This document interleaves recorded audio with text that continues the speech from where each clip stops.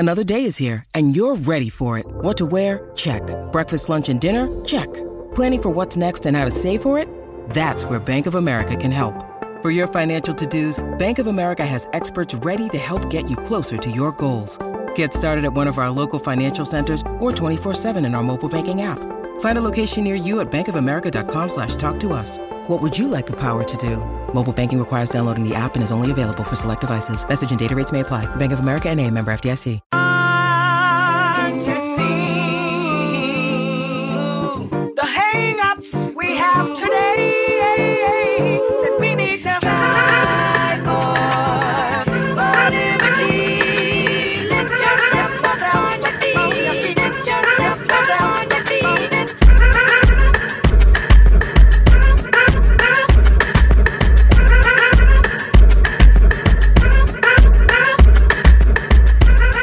Welcome into episode 207 of the Sources Say podcast, your go-to Kentucky basketball and recruiting podcast on the growing KSR Podcast Network. I am your host, Jack Pilgrim of Kentucky Sports Radio, joined once again by the one and only Sean Smith of Go Big Blue Country. Sean, how the heck are you? I am fantastic, Jack Pilgrim. How are you?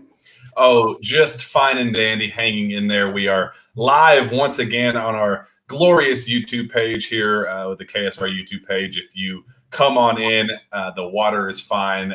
Ask questions, give comments. We will be reading those live during the show. This is going to be a recruiting edition of the show. We're going to be talking a little bit about the conference schedule, or the conference schedule that was released, and then some non-conference details that we've gotten here in the last couple of days as well. A bunch of good stuff here coming up on the show, and then a little bit about the Big Blue Madness release date that just got announced today. Some details about the event itself that I've heard that I think Kentucky fans will be very excited about. Sean, I told you about what's coming on that regard. I think it's going to be something that Kentucky fans are excited about. We've been waiting for a new and improved version of Big Blue Madness. I know that's something that John Calipari has been adamant about here recently, about making sure that Big Blue Madness is kind of that go-to premier event that it was when he first got to Lexington. So, Sean, I think that's going to be something that Kentucky fans are quite excited about. Yeah, it certainly looks like they're trying to kind of amp this thing up again and get some more excitement around that event. And it kind of goes hand in hand with what the program's been doing this summer. It's been a really, really good summer, especially in recruiting, kind of changing the game there again and getting back to getting number one, number two player in the country and highly rated recruits, and kind of getting that excitement back to that area of the program. So changing Big Blue Madness only helps that as well, because you want to put on a big time night for those official visitors and unofficial visitors. Yeah, and I mean, well, I guess since we're talking about it now, let's just dive right in. Big Blue Madness announced for Friday, October 14th in Rupp Arena, and the campout is returning to Memorial Coliseum the weekend of October 1st. More details are coming, but Sean, it's going to be a weekend of fun at outside Memorial Coliseum. This isn't going to be a one-day affair or 1.5-day affair just to distribute tickets. They did this on purpose. This is going to be a tailgating weekend of sorts. They did this on purpose for the Ole Miss game on the road. They wanted this to be kind of a party environment, get ready for the big football game as well, kind of tie those two things together. I know there's some, all the football, basketball talk that we've talked about. They want to toss all that aside and say, you know what, we are all in together on this unbelievable weekend. Let's get excited for the Ole Miss game. Let's get excited for Kentucky basketball season. And we will be camping out together.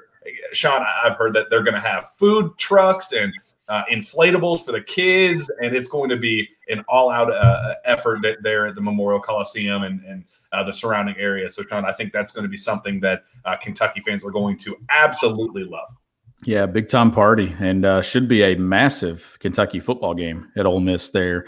You're talking about Kentucky number 9 in the polls right now in the AP poll. Ole Miss, both teams could be undefeated when that game's happening. So perfect time to kick off some excitement there. People watching football, get your Big Blue Madness tickets. Football school, basketball school, both programs are going to benefit from BBM, and I think it's a great event scheduled. So they're kind of unofficially making it a tailgate party for the Ole Miss game. Free admission to the volleyball game in the afternoon, and you don't have to camp to come party for that game as well. They will have food trucks. There will be inflatables. And then they wanted to make it longer, but with campus issues and safety issues and things like that, they wanted to just make it one night. But a true 2-day party there in Lexington. I did want to add, while we're kind of talking about things that are about to be announced and things that are being announced and currently in the coming weeks, the blue-white game, Sean, 100% taking place in Eastern Kentucky. It's something that John Calipari was all in on, that wanted to really dedicate those efforts and the flood relief efforts, raise a good chunk of change for the people that desperately need that money. He's kind of been all in on this effort. He announced at that open practice during the telethon where they raised almost $4 million, an amazing night for Kentucky basketball. Xavier Wheeler comes out during that and says, you know what, we want to play this annual blue-white game. We want to bring it to Eastern Kentucky and play it with the people that have been impacted and kind of give them something to kind of rally behind and kind of just be all in with. So that is 100% happening. I have a date on that, October 22nd. So keep your eyes and ears peeled on that. The plan is for half of the tickets to be donated to the victims of flood, all the flood devastation going on down in Eastern Kentucky. So I think awesome ideas on both regards for the Kentucky basketball program. They're you couldn't ask for better ideas, I think, for both events. Pretty sure that's on a Saturday, right? October 22nd. Yeah, that's good. High school football crowd on Friday night, and you get to do that event. I think that is a wonderful idea. When they announced that at that open practice and everything there in the telethon, I was like, that's a fantastic idea. Bring that thing to Eastern Kentucky, an area of the state where Kentucky basketball, it's not an area where the team usually makes a trip to. And I think that that's a cool thing. Now, I know that they've been involved with helping with the flooding and raising some funds there, but this is the perfect way to do it. I would love to see that game move around the state every single year. Not be at Rupp Arena, not be at Memorial Coliseum, move that thing. It's the only thing that I think you can kind of make mobile and take it around the state.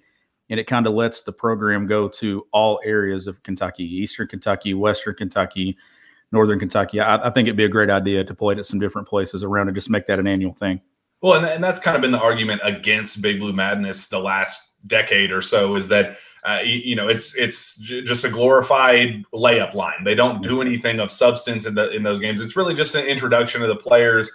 Coach Cal typically gives his kind of state of the program address. It doesn't really do anything from a basketball perspective. The blue-white game is always kind of the go-to for fans that really want to see their first glimpse of this team. Obviously, this is a different example because we have gotten to see them play against real competition in the Bahamas. So I think because of that, it's such a unique opportunity because fans aren't going to be, tripping over each other to get into Rupp Arena to go see this blue-white game, right, Sean? Like, I think that this was the perfect opportunity to say, okay, let's do something fresh. Let's do something unique. Let's do something to give back to a group of people that desperately need it right now. I thought that was such a cool idea on Kentucky's part.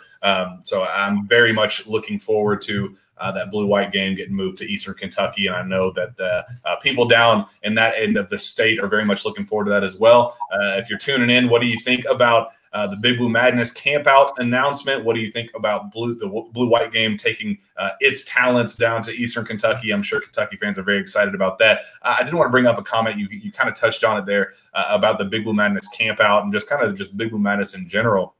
John Calipari had a quote where he said, it's unacceptable to not have a camp out. It's part of what makes UK basketball special. We have some great ideas on how, where, and when that will make it tremendous. Unless there's some sort of roadblock, camp out will return. And then he talked about it on BBM tonight. He said, madness, you got to be talking about madness for a month or we didn't do our job. It's unacceptable. The camp out, you got to have a camp out. In basketball, one player can win you a national title. It's not football. Football is the cavalry, one player. So everything you do has to be geared toward not losing that guy because theirs is so much better. You don't want them to have any chance to say this is way better. I still remember the John Wall dance, guys coming out of the ceiling. We got to get back to doing that. So I thought this was just a really cool thing, just on John Calipari's side, where we have seen just kind of such a an all-in effort on his end to just kind of get back to that gold standard of Kentucky basketball. The new uniforms, the Bahamas tour, raving about his team every chance he gets. It really feels like he's doing, pulling out all the stops to bring this program back to that gold standard and get everybody talking about it and being excited about it. I mean, he said this needs to be an event that we talk about for a month. Having kind of this tailgate party, this huge party scene in downtown Lexington at Memorial Coliseum, I think that's a hell of a way to start, Sean. And I appreciate that he's kind of seeing these type of events get you that one guy. They get you that Zion Williamson. They get you that Anthony Davis. They get you the John Wall. We need to make sure that we're getting those type of players, and by ramping up those efforts with Big Blue Madness, it's certainly going to do it. Well, I mean, it's a night for the fans, but the biggest thing about Big Blue Madness, I mean, you're not getting a lot accomplished on the floor. You're not going over things. You're not getting better when it comes to practicing, because we know they go through the motions with a scrimmage and all things like that. It is about winning those recruiting battles. That is where you win at Big Blue Madness. Like you just mentioned, you get a Zion Williamson. You can't have Duke doing what they do and making it cool. You can't have Kansas doing things and making it cool. You've got to be the one that everyone's talking about when it's on social media, on Instagram, everybody on Instagram stories, things like that. You want your event to be the one being discussed and talked about. And I think that you're going to see a bigger event this year, bigger than what it has been in recent years. They're going to get back to doing some of the cool things, because that's what it's ultimately about. That is the night that you showcase your program and you actually put on a show for those guys sitting behind the bench and for your fans as well. Yeah, absolutely. And Blake Coomer says 606 has some of the most passionate fans in the state. It's going to be an awesome environment. Donating tickets to victims is a no-brainer. I mean, absolutely. I mean, you're down, Sean. You're down from that area of the state. Kind of the impacted areas and the people that have been impacted. Just what do you think an event like this is going to do for that community that's just been kind of hit over and over and over again, looking for something to kind of hang on to? It feels like this is the perfect thing to kind of rally together and be all in on kind of one good thing. The one thing about Kentucky basketball, and I talk to a lot of people about it, especially since we do the job that we do, that's the one thing that connects every corner of this state to each other. It connects Eastern Kentucky to Western Kentucky, Central Kentucky to Eastern Kentucky. It connects the whole state together, Kentucky football, Kentucky basketball, BBN in general. But the Kentucky men's basketball team coming to Eastern Kentucky, that's a big deal. There will be people at that game that night that have probably never been to Rupp Arena, have probably never been to a blue-white game. There will be people go to that game that have never got to see this team in action before. I think that's the biggest thing about it. You're talking people who've probably been Kentucky fans for 30, 40 years. You're going to have young kids probably getting their first taste of getting to see Oscar Tshiebwe, Xavier Wheeler, John Calipari. That's what makes it special, but also giving back, donating those funds to the people of Eastern Kentucky, the people that are going to take years to build back what their life was. Some will never be built back the same. They lost so much. So moving that event to Eastern Kentucky, that's a huge win. I think that's the best decision for John Calipari in the program. I thought it was a home run.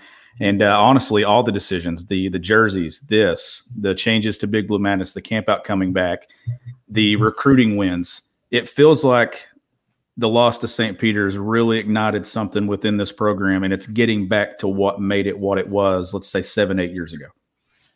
Absolutely. Keep in mind, October 22nd for that blue-white game, and then Big Blue Madness camp out for October 1st and 2nd, with I believe that October 14th date scheduled for Big Blue Madness itself. The other kind of big team news that we heard this week, Sean, one that kind of dropped right after we recorded our last episode, kind of frustrating. We're like, man, we were waiting for that big drop, and unfortunately it happened a day later. So we'll definitely dive into that a little bit. We get the SEC schedule, and it's one that I'm actually a big fan of. I like the way it's laid out. I like some of the road trips that UK went on. We can go through it right now. They start December 28th at Missouri, then January 3rd against LSU at home. You travel to Alabama from there, home against South Carolina, at Tennessee, Georgia, Texas A&M, both at home, at Vandy, at Ole Miss. I'm looking forward to that. Another trip to Oxford. Then you get Florida and Arkansas again at home. Then you travel to Georgia, travel to Mississippi State, and then Tennessee at home. back on the road at Florida. Usually that's kind of the last game of the year, so it's kind of interesting. That one's a little bit different. And then you get Auburn at home, Vandy at home, and then the last game of the year, which one I think is going to be a blast, at Arkansas, Fayetteville. I think Bud Walton Arena is going to be popping that night. That's definitely kind of the one I have circled on my schedule. What are your early thoughts on that? I think that last date was intentional at Arkansas, capping that thing off right before the league tournament starts. Could decide the league, honestly. I mean, you could be on the road at Bud Walton Arena playing for the outright SEC championship in the regular season. My first thing about this schedule that I noticed a week ago, you have a favorable road schedule. I think so. It's honestly not that bad. I think that's the biggest takeaway. I mean, obviously going to Arkansas, going to Tennessee, those are tough. Going on the road to Florida, but you get at Georgia, you get at Vandy, a place that you've had a lot of success in recent years. You get on the road at Alabama, on the road at Missouri. I don't think that's a difficult road schedule. The difficult games are on the back end of it. Now, I know you get a few there before you go to Thompson-Boling, but you get to close at Arkansas. I think that's my biggest takeaway looking at the road schedule is you get some games there where they've had a lot of success at Georgia and some other places. Yeah, if there's not one game, I'm excited for that Arkansas trip with their recruiting class and just kind of the excitement around that program. And, Eric Musselman being kind of the cool, up and coming coach that everybody's excited about. I'm excited to see that kind of head-to-head battle going into when the games actually matter in that SEC tournament slate. It's going to be a blast. I'm looking forward to that Ole Miss trip. So of the teams they play twice, who is it? So they got Vandy twice, right? And they got Georgia Vandy twice. Yes. So that's a break right there. Playing those two teams twice, I think that's a significant break. You get Arkansas twice, you get Florida twice, and you get Tennessee twice. Now, those are some tougher matchups. I'd still like to see home and away with Auburn every single year. I'd like to see them play the better teams in the league.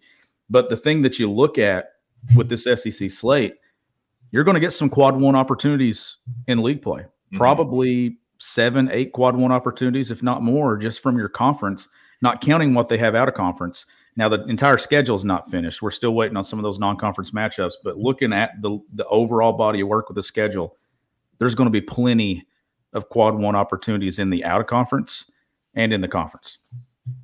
Yeah, and I guess while we're talking about it, the non-conference schedule, today, Yale, the matchup against Yale was announced as December 10th there at Rupp Arena. That was one of the last games that we kind of had a TBD, depend on when that game would actually be scheduled. I think the only one left that has kind of been unofficially announced is Duquesne.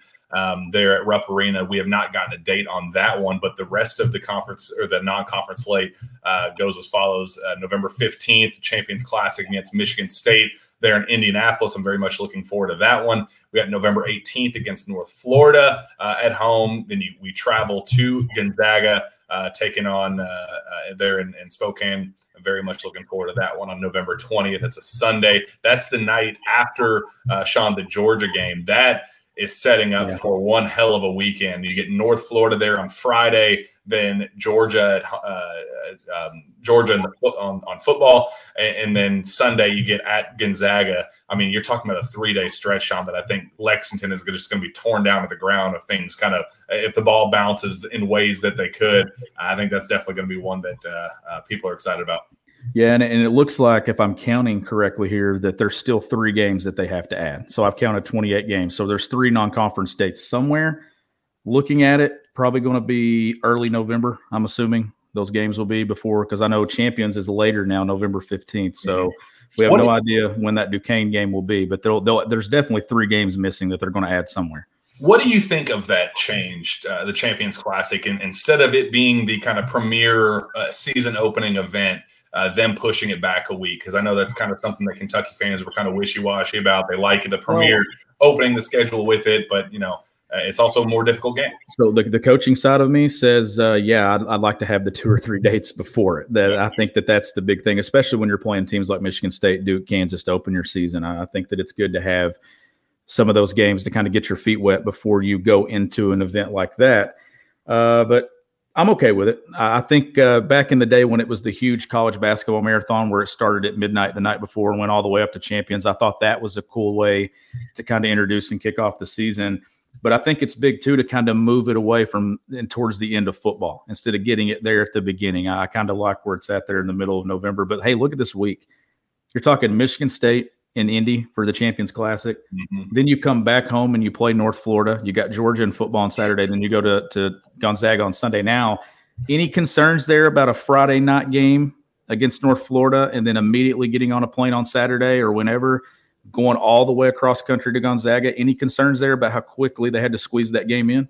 I mean, yeah, probably, but that was also that was an on-the-fly schedule too. Like you could tell that they're like, all right, when are we doing this? Yeah. But I will say Kentucky against North Florida, that was one of the games early on this year that I think Kentucky played extremely well. That was one of their first big blowouts of the year, if I remember correctly. I think Damian Collins had a huge game that night. And so it's a nice tune-up game if you're looking for a confidence booster before that road trip, I think. And I think that's kind of something that, you want to kind of go back-to-back, kind of the way that we saw them against in the Bahamas.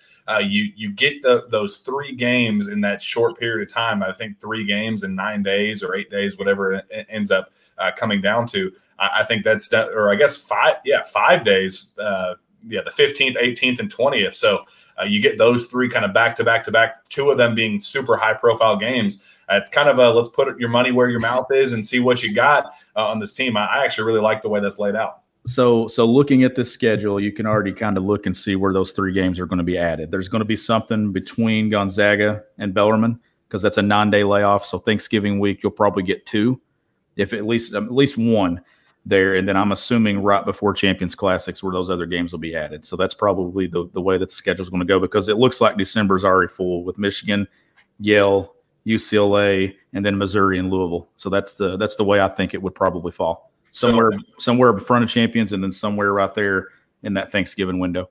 So I again, when you look at the rest of the schedule, Sean, I know there's some people that go, we Kentucky needs to play Duke, North Carolina, Kansas, at home, back to back, and that'd be the whole homestand.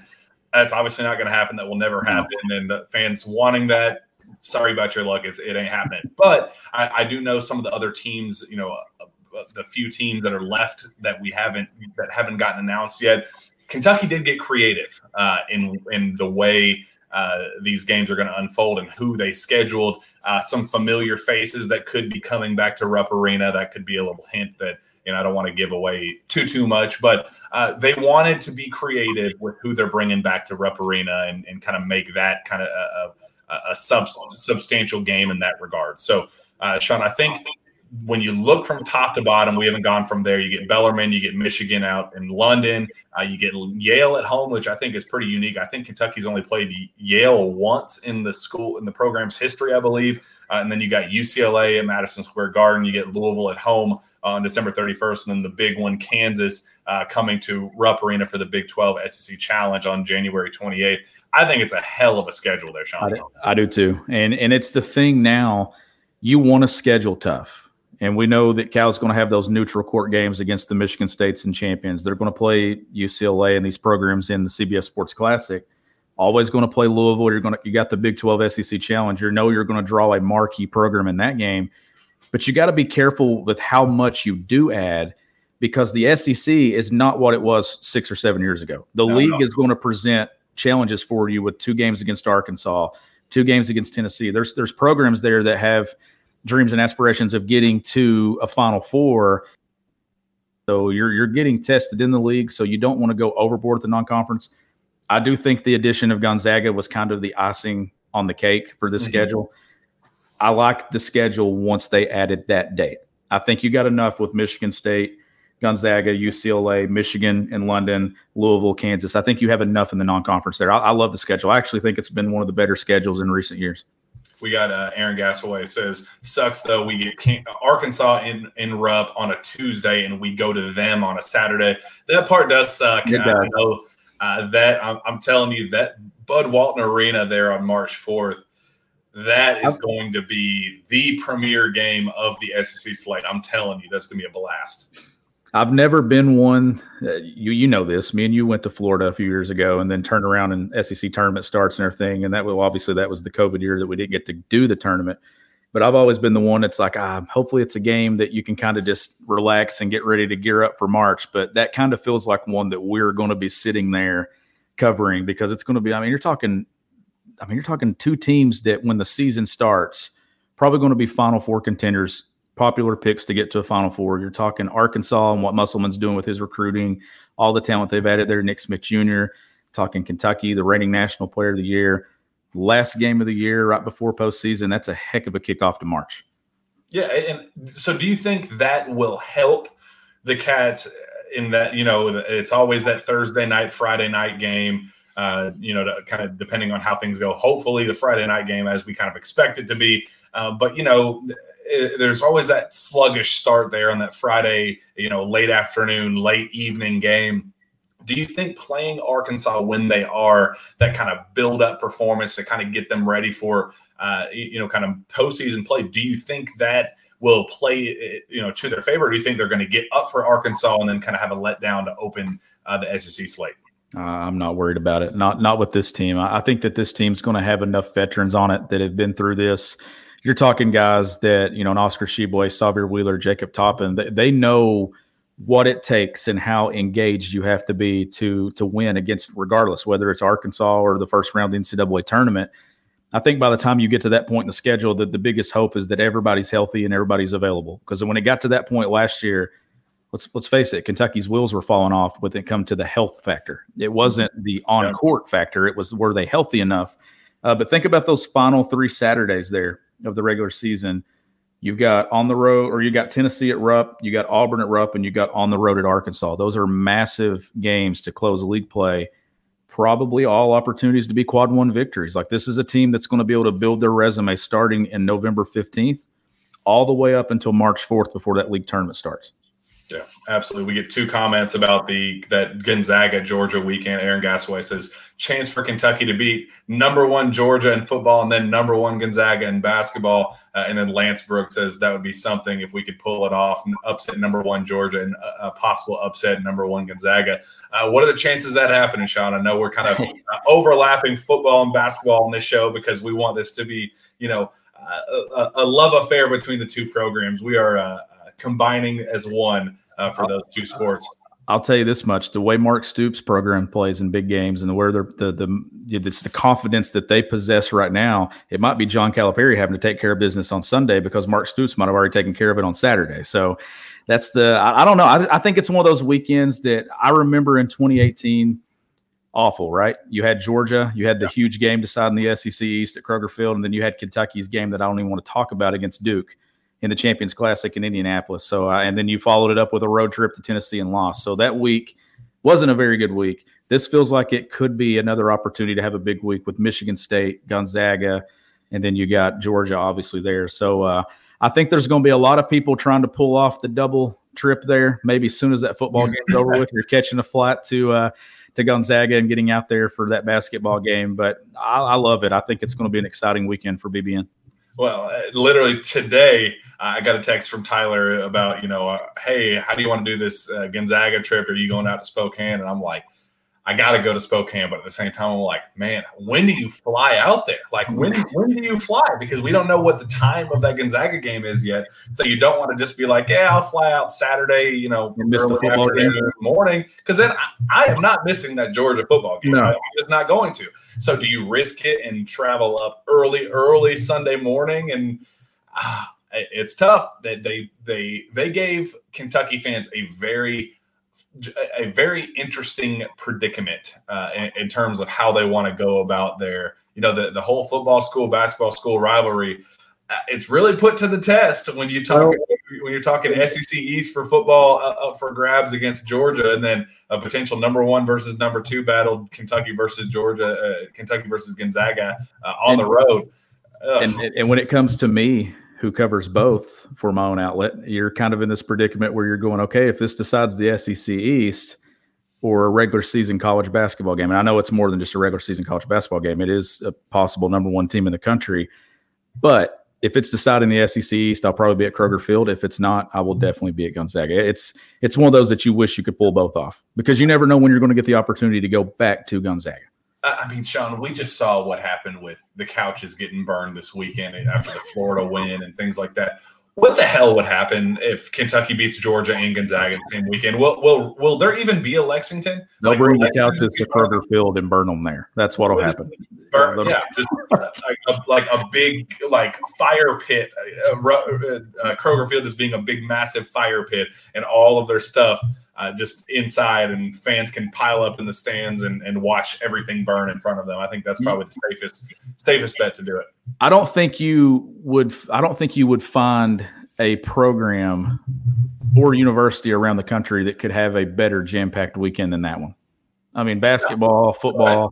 I mean, right now, Kentucky fans have it made. Honestly, there's people talking to me about Kentucky football and Kentucky basketball. That's how it should be. Mm-hmm. I mean, when you're talking about how good this football team is right now and how exciting that game was Saturday, and then you're talking about what basketball's doing coming up, this is the time to – I mean, you're sitting back thinking, man, this is fun. Because I remember going to football games as a kid and everybody talking about, well, basketball season's right around the corner. Can't wait for it. You're no longer saying that. It's not because basketball's not good. It's because you're really enjoying what the football product is on the field right now. I think this is the best time for BBN. I think these days – you never know how long they're going to last. I mean, you don't. What's this program look like after Mark Stoops? Hopefully it continues to do what it's doing now. I think you sit back and you enjoy it because this is a really fun time to be a Kentucky fan. Yeah, Happy Butters Blast says Gonzaga game is going to be huge for seeding. Could be the difference in a 1 seed or not for us in March. And then Debbie Ryan says, love that this is even a predicament. I completely agree. It's just absolutely such a cool thing for us to even be in this position and have these conversations. I mean, and you don't make honestly, you don't make the wrong call on either one of them. That's how I look at it. If you decide to go basketball, you go basketball. If you decide to go football, you go football. I think either one is the right decision. But yeah, that's a really exciting predicament to have. And I'm sure there's a lot of football, basketball programs around the country that would like to have that same predicament, but it's going to be fun. That would have been the only thing that could have made it better is if you'd have had Georgia at home on Saturday and it was Gonzaga's time to come to Rupp Arena on Sunday. That would have been the most epic weekend, and it would have solved a lot of problems for everyone if they could have lined it up that way. That would have been a camp out tailgate weekend where they just arrive Thursday afternoon and they don't leave till Monday morning. They don't even know the North Florida game's going on Friday night. No, they're like, yeah, you know what? We'll watch it on TV. We'll catch it on, the streaming sites or whatever. We're going to be tailgating outside and we're going to be having a good time. Oh man, that's I like that comment from Debbie Ryan. Love that we're even in this predicament because it could be a whole lot worse, and there are a whole lot of other schools that are struggling with the same thing. So there's a lot of scheduling talk there. Let me go through the comments and make sure nobody else has any other questions about that. Kevin Price says, any idea when basketball tickets go on sale? I do not know. Sean, have single game tickets gone on sale yet? Didn't they send something out earlier I thought I saw something. Or maybe let me check. They had it on Twitter. They've not been as active on Twitter this week. Let me go back and look here. I want to think. No, season ticket renewal deadline is Thursday, September 8th. That's the only thing I've seen with tickets. So I mean, we're at least in the ballpark. Yeah. We'll be getting some. Well, probably got to know the full schedule. Is probably what they're waiting on too. Like I said, there's still 3 dates missing because I see 28 games on the schedule. They're going to play 31. Mm-hmm. Which Louisville announced their schedule today. Duke announced their schedule today. Kentucky, I reached out to Kentucky today to see if we got an update. They said, your guess is as good as mine right now. No official updates right now. So we do not have anything official yet, but I'm sure that will be happening in the very near future. So we'll kind of ease our way out of scheduling talk. It's something Kentucky fans are obviously very excited about. I'm very excited about it. But it's also another big week, Sean, for recruiting reasons. It was the opening of the live period for the Kentucky coaching staff, where they have been racking up the travel miles, racking up the sky miles to go see basically everybody that they're going after in the class of 2022, or class of 2023, class of 2024, and even some kids in the class of 2025 are getting some early sniffs and discussion. So that's definitely something to be excited about, Sean. The very first visit, John Calipari and his staff, and it was the entire staff. They went 3 deep. It was John Calipari, or I guess 4 deep. John Calipari, Orlando Antigua, Chin Coleman, and Bruiser Flint went up there to the Northeast, to New Jersey, to go see, you guessed it, DJ Wagner and Aaron Bradshaw, the very first visit they took. What does that tell you about where their head is, collective head is at about, recruiting and who they're going after, and just how important it is to land those two guys to close out this class? That was supposed to be the first stop on those visits. That absolutely, you're trying to get both of those guys. It's right now the main focus was obviously about shoring up 23 and then getting the start on 24. Like, they're trying to take care of 23, finish that thing off.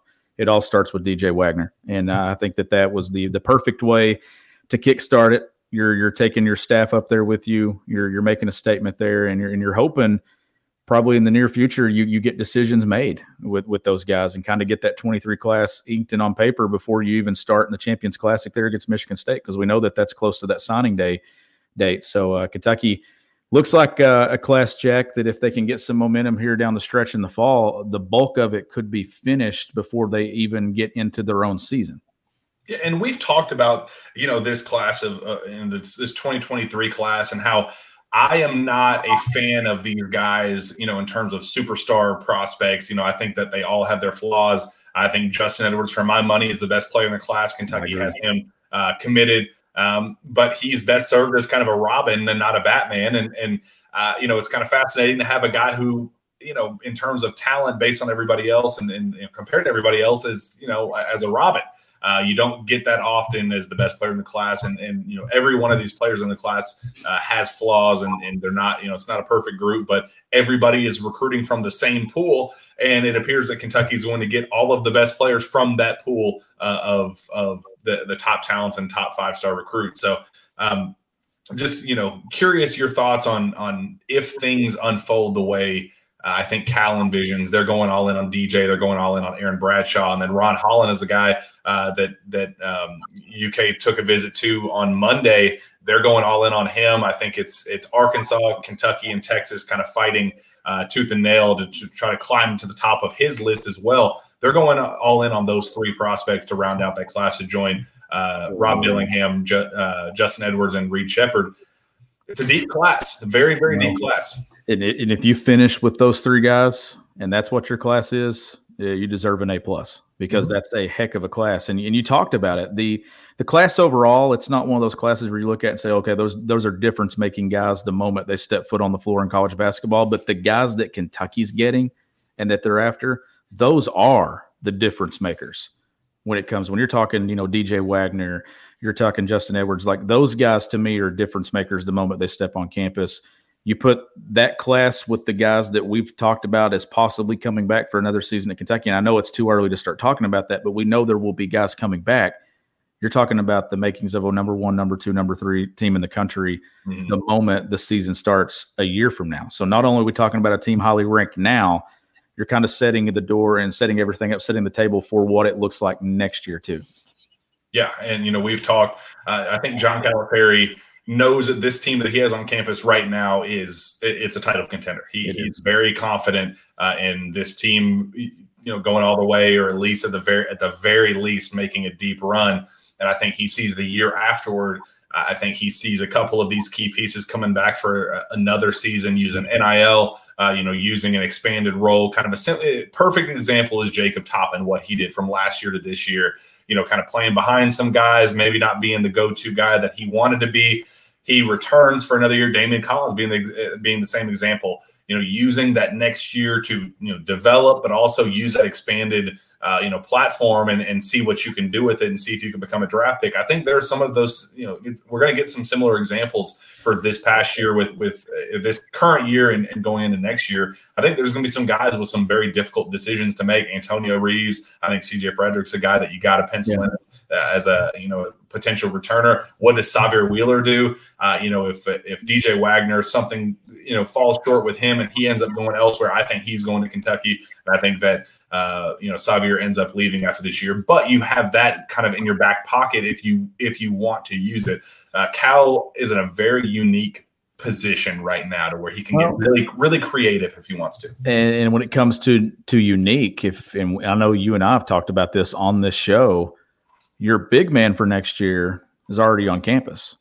And we got to see a glimpse of him in Kentucky blue and white today for the first time, and in that practice jersey. So, I mean, you're talking Kingsley. We don't know exactly what his role will be within this team. There he is. So I think that's your big man for next year already on campus. I think you're getting him ready to play alongside Reed Shepherd, play alongside the Justin Edwards and these other pieces that are going to be coming in. We don't know what this role is going to look like for Kingsley this year, but we do know that it's going to involve getting himself ready for whatever next year holds, and you want him ready when the season starts a year from now. And look, I don't want to, and what made me think of this is there's a Happy Butters Blast says, who do I need to sell my soul to get Oscar back? This isn't a done deal. This isn't a guarantee. I'm not saying it is, but it is not out of the realm of possibility that Kentucky gets Oscar Tshiebwe back for a third year.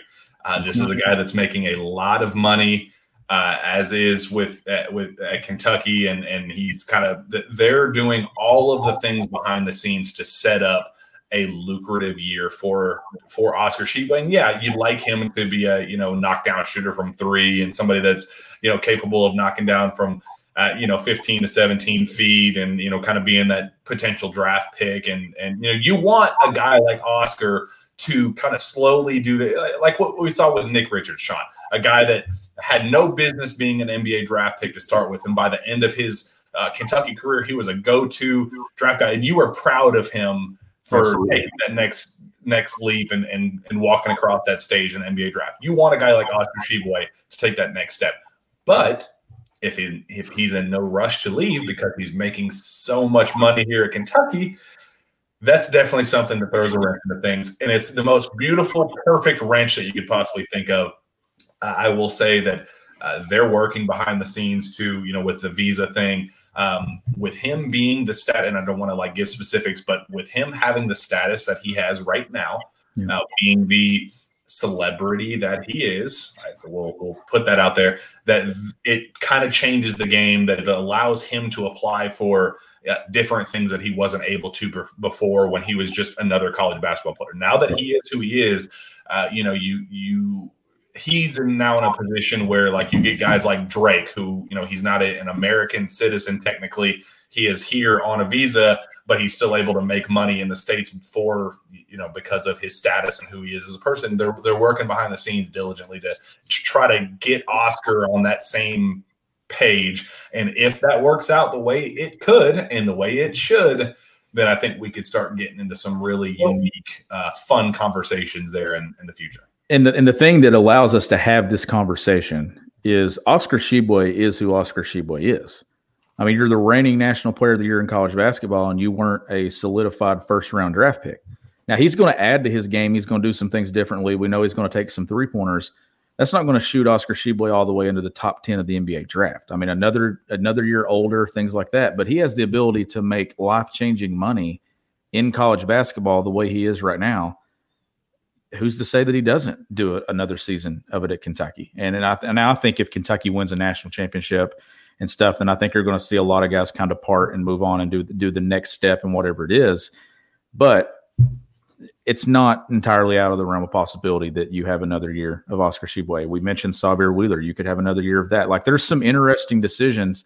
To me, John Calipari, it's not stressful decisions. It's decisions that you kind of have some comfort in and go, okay, what do we need to do? And that's what I was getting at earlier when it comes to this signing class.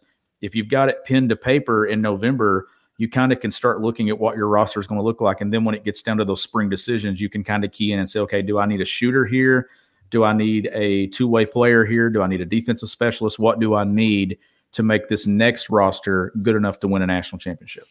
Yeah, Uganda Kingsley is a guy that they brought in to groom behind Oscar Tshiebwe, and how – not ironic, but just how cool would it be that they brought him in to be kind of the replacement for Oscar, or kind of the complementary piece, planning on his departure and then having him kind of be the replacement, and then getting lucky with both of them. And it puts him in such a fantastic position with the Aaron Bradshaw situation, because, he's a guy that they had committed behind the scenes. That was a done deal.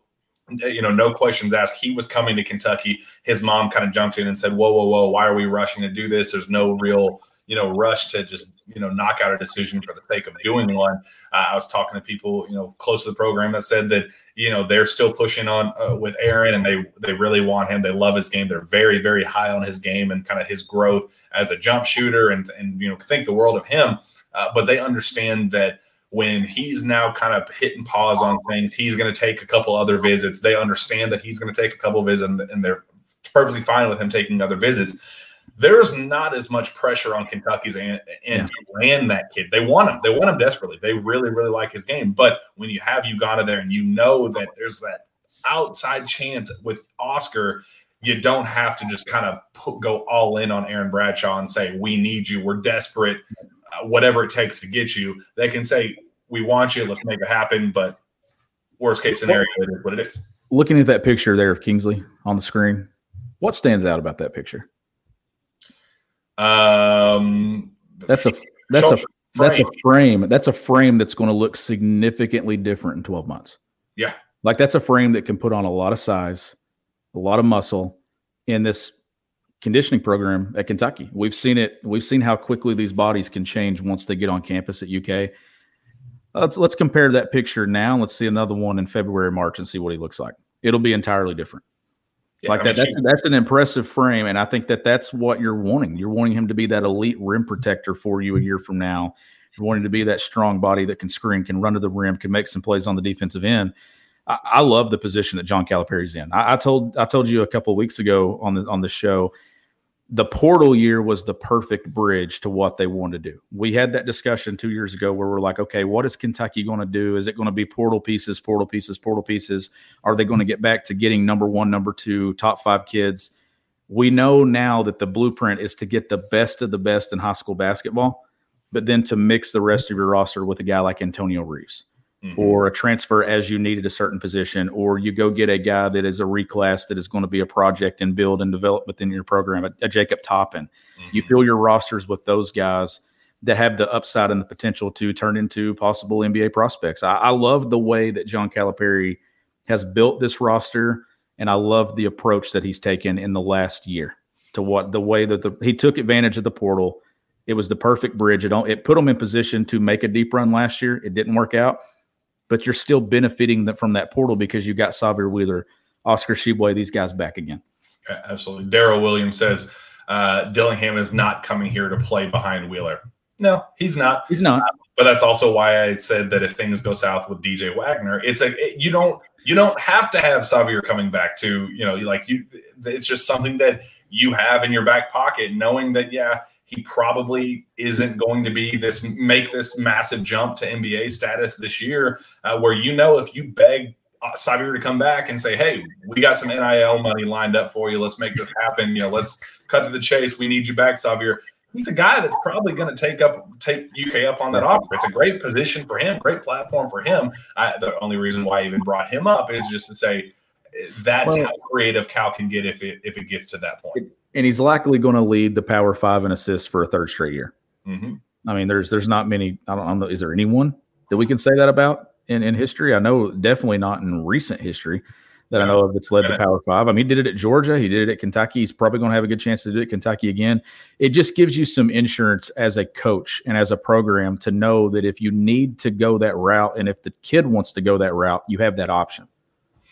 Yeah. Going back a little bit earlier in the comments, making sure we hit on everybody. Andy Chin says this class is going to be ridiculous with Kingsley in the paint. I completely agree. Big fan of Kentucky's potential with Kingsley down there, down low. And then the next comment was Daryl Williams said, Rob, DJ, Edwards, Bradshaw, Reed. I think that is, depending on how things shake out with Ron Holland, he's a guy that I think kind of like Justin Edwards knows who he is as a player. I think he was somebody that was very intrigued with the idea of being a superstar wherever he went. And, Arkansas, Texas, they are offering that possibility. But I think he's also a guy that saw how good he was playing USA basketball, as a complementary piece with a bunch of other superstars, one being DJ Wagner. I think he understood how good he was and how much better he looked in that setting. And I think that's something that obviously intrigues a guy like that.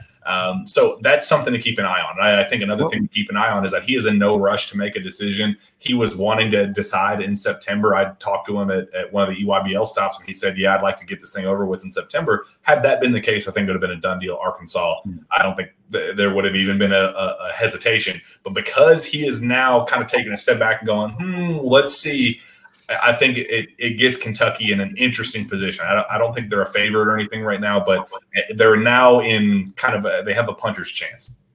Well, and the comment before that mentioned Kingsley with all those pieces on Kentucky's roster. And the thing that I like about it is when you have a rim protector like that and a guy that can affect the game with his length in the paint at the rim, that's an instant transition starter. You block some shots and you get all these wings, the Justin Edwards downhill. You get your DJ Wagner at Kentucky and New Jersey, Rob Dillingham. You get all these guys that can get out and transition. That's the perfect piece to have around it. Protect the rim, transition points on the other end. David Wood asked, has UK started recruiting Eric Daly Jr.? No. It's fascinating because I had heard at one of the EYBL stops, actually his dad told me that UK had called him, Jay Lucas, when he was still at Kentucky, had reached out to him directly and said, hey, just very early conversations. This is when he had just made the decision to reclassify back a year to the class of 2023. And then today he puts out his list with Kentucky on it, cuts his list to 8, and Kentucky is on it.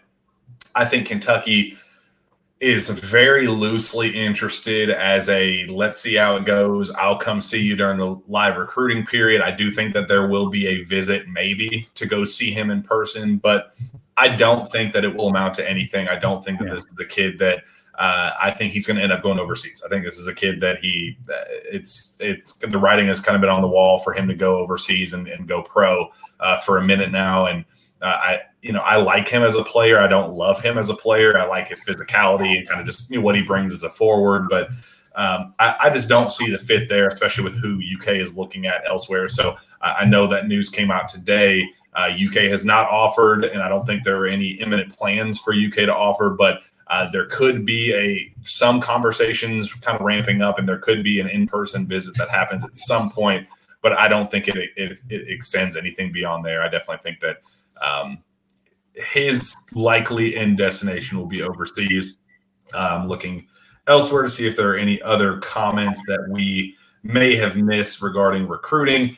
Kevin Price, I read an article a couple months ago that Bradshaw actually lived with DJ. Somebody else asked, there's a rumor about DJ and Aaron not liking each other. I can't remember who said that. Zach Braun are the reports that DJ and Bradshaw don't want to play together in college. True. I don't think so. I mean, I think it's more so Aaron Bradshaw has been playing next to DJ Wagner for so long and kind of playing under his shadow type deal, like if you're playing with your brother, your brother is a, superstar and you're kind of very good in your own right, but not that same level of guy.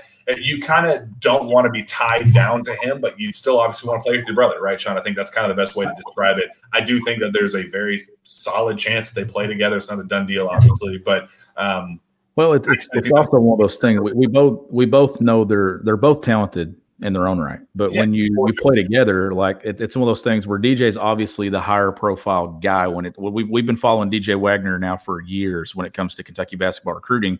It gets eyes on you as well when you play with someone like that. And that's a big reason why you go to Kentucky. All eyes are on this program. NBA scouts, we know that they're going to have their pro day at some point this fall. It's going to be NBA scouts in Lexington for an entire weekend. It's an annual event. That's why you come to a place like Kentucky. It's about the next step in your basketball career. It's not about the current step. It's about the one beyond Kentucky. Absolutely. BJ Haga 2 says Trey Johnson versus Ian Jackson. Do we see Cal getting both? Is there one they want more? No, they want them both very equally in their own beautiful, beautiful regards because they are, for my money, the two best players in that class of 2023. And I think Kentucky's in a phenomenal spot with both of them. And my thoughts on Ian Jackson. You know how much I love Ian Jackson. He's my favorite player in the class. Honestly, I'd take him right now. That's how much I like Ian Jackson. He produced. You cannot tell me that Ian Jackson wouldn't be on this team right now and not produce. I mean, that's a dude. He's one of those guys that he's not elite at any one thing, but he is so freaking good at everything that he does. He's a very good defender. He's a very good slasher, ball handler. He gets a little erratic at times, but you know what? Who the hell isn't at this stage? I mean, it was the defense in Spartanburg when I was there, and that was the first live look that I got at Ian Jackson back in April. And I texted you and I said, Ian Jackson just got Orlando Antigua out of his seat, and it wasn't because of a dunk or a basket. It was because of his defense and his willingness to defend. And I was like, okay, that's a guy Kentucky really likes. That's a guy I really like. I'd love to see him in Kentucky blue. Yeah, Aaron Gasaway says Ian Jackson is the best player in high school basketball, in my opinion. I wouldn't say the best in high school basketball because there's a lot of very good players out there. That 2025 class is very special. Yeah, Aaron Peterson's a guy that UK just offered, and they're very, very high on him. But Ian's right there. You're talking upside. It's there. And Ian is an interesting case because I do see him physically as a reclass guy. Sean, we've talked about that several times on the show. I do think that Kentucky gets DJ Wagner.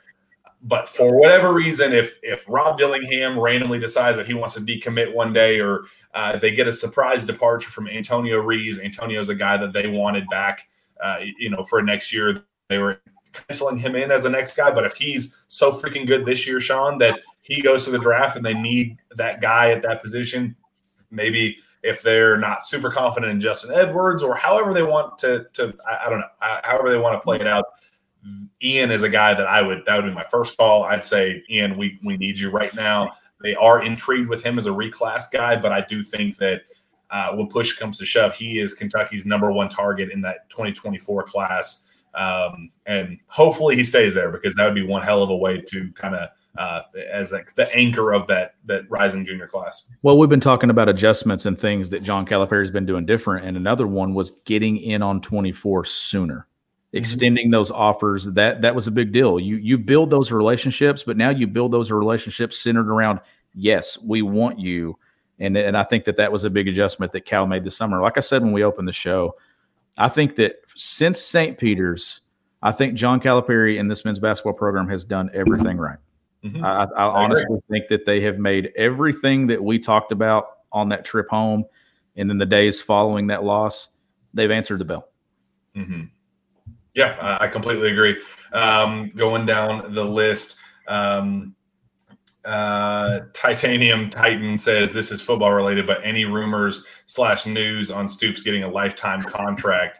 I haven't heard anything about a lifetime contract for Stoops, but I don't think that's something that I'm necessarily a super huge fan of. He keeps winning enough games; he gets an added year anyhow. So, basically, you win 7 games a year. Do you think that's going to need to get rewritten to where that's the expectation that he wins 7 games a year, or do you think it's kind of like, oh, that's an expectation? We want you to win 7 games a year. Good. Well, we will keep you here as long as you keep doing what we asked you to do when we signed this contract.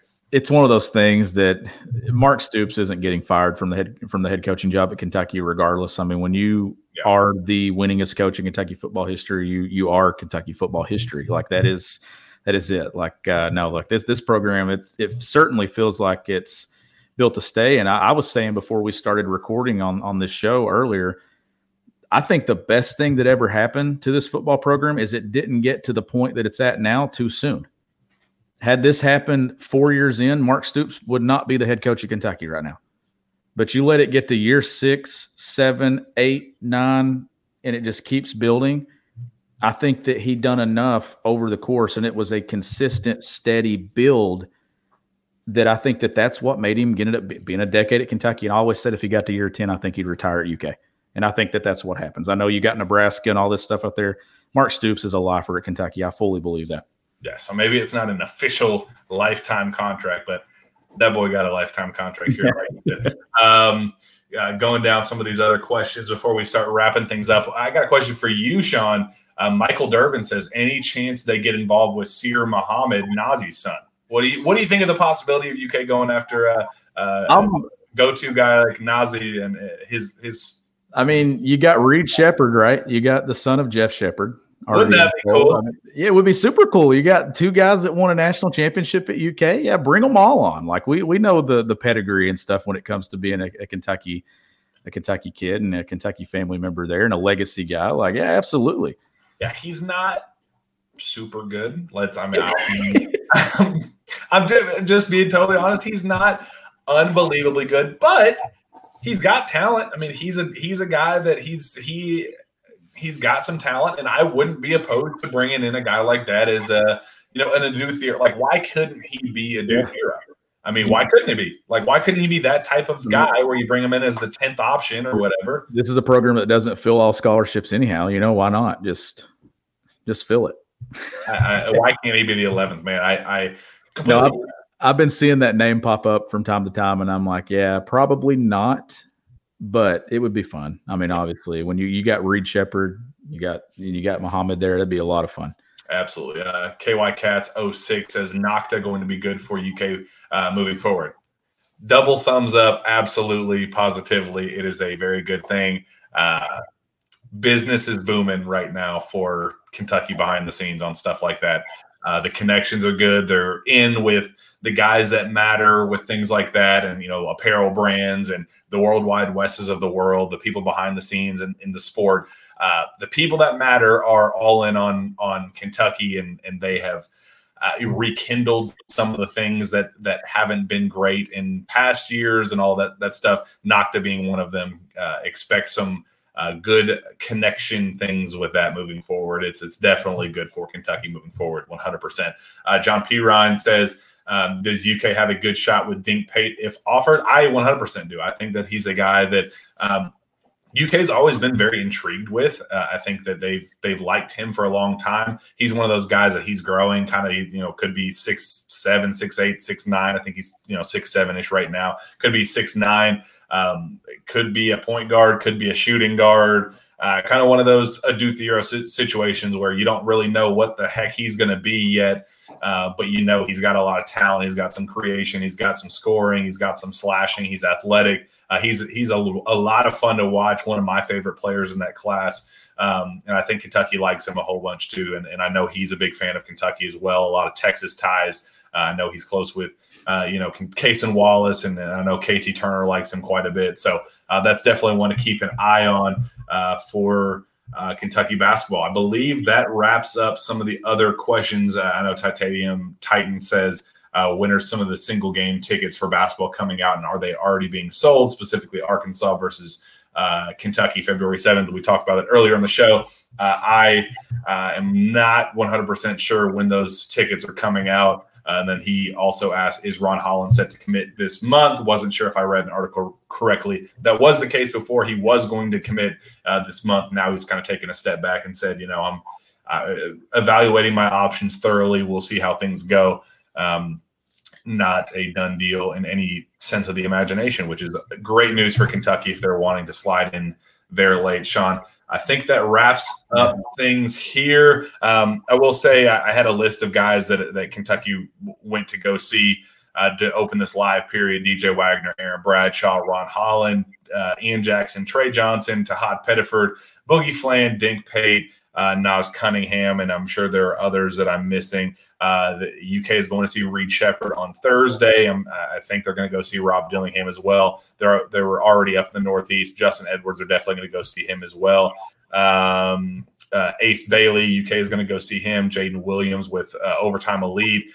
Carter Knox, they'll definitely check in with him. Dylan Harper, John Bull, Asa Newell, Santo Cyril, and I think I already said Tahad Pettiford, but a long list of guys that UK is going after, and I think Kentucky's starting to do the process of zeroing in on guys that they're big fans of and taking this process to the next level. So, Sean, with that, let's get out of here with one last message from our friends at Athletic Greens. Our next partner has a product I use literally every day. I started taking AG1 because I had ramped up my daily workouts, and eating a cleaner diet in Athletic Greens was the perfect complement to my efforts in getting healthy. The thing is, I didn't want a chalky, nasty, bitter supplement that tastes like grass clippings. I wanted something I genuinely enjoyed with a mild tropical taste. It's a drink I actually look forward to each morning. So what is this stuff? With one delicious scoop of AG1, you're absorbing 75 high-quality vitamins, minerals, whole food source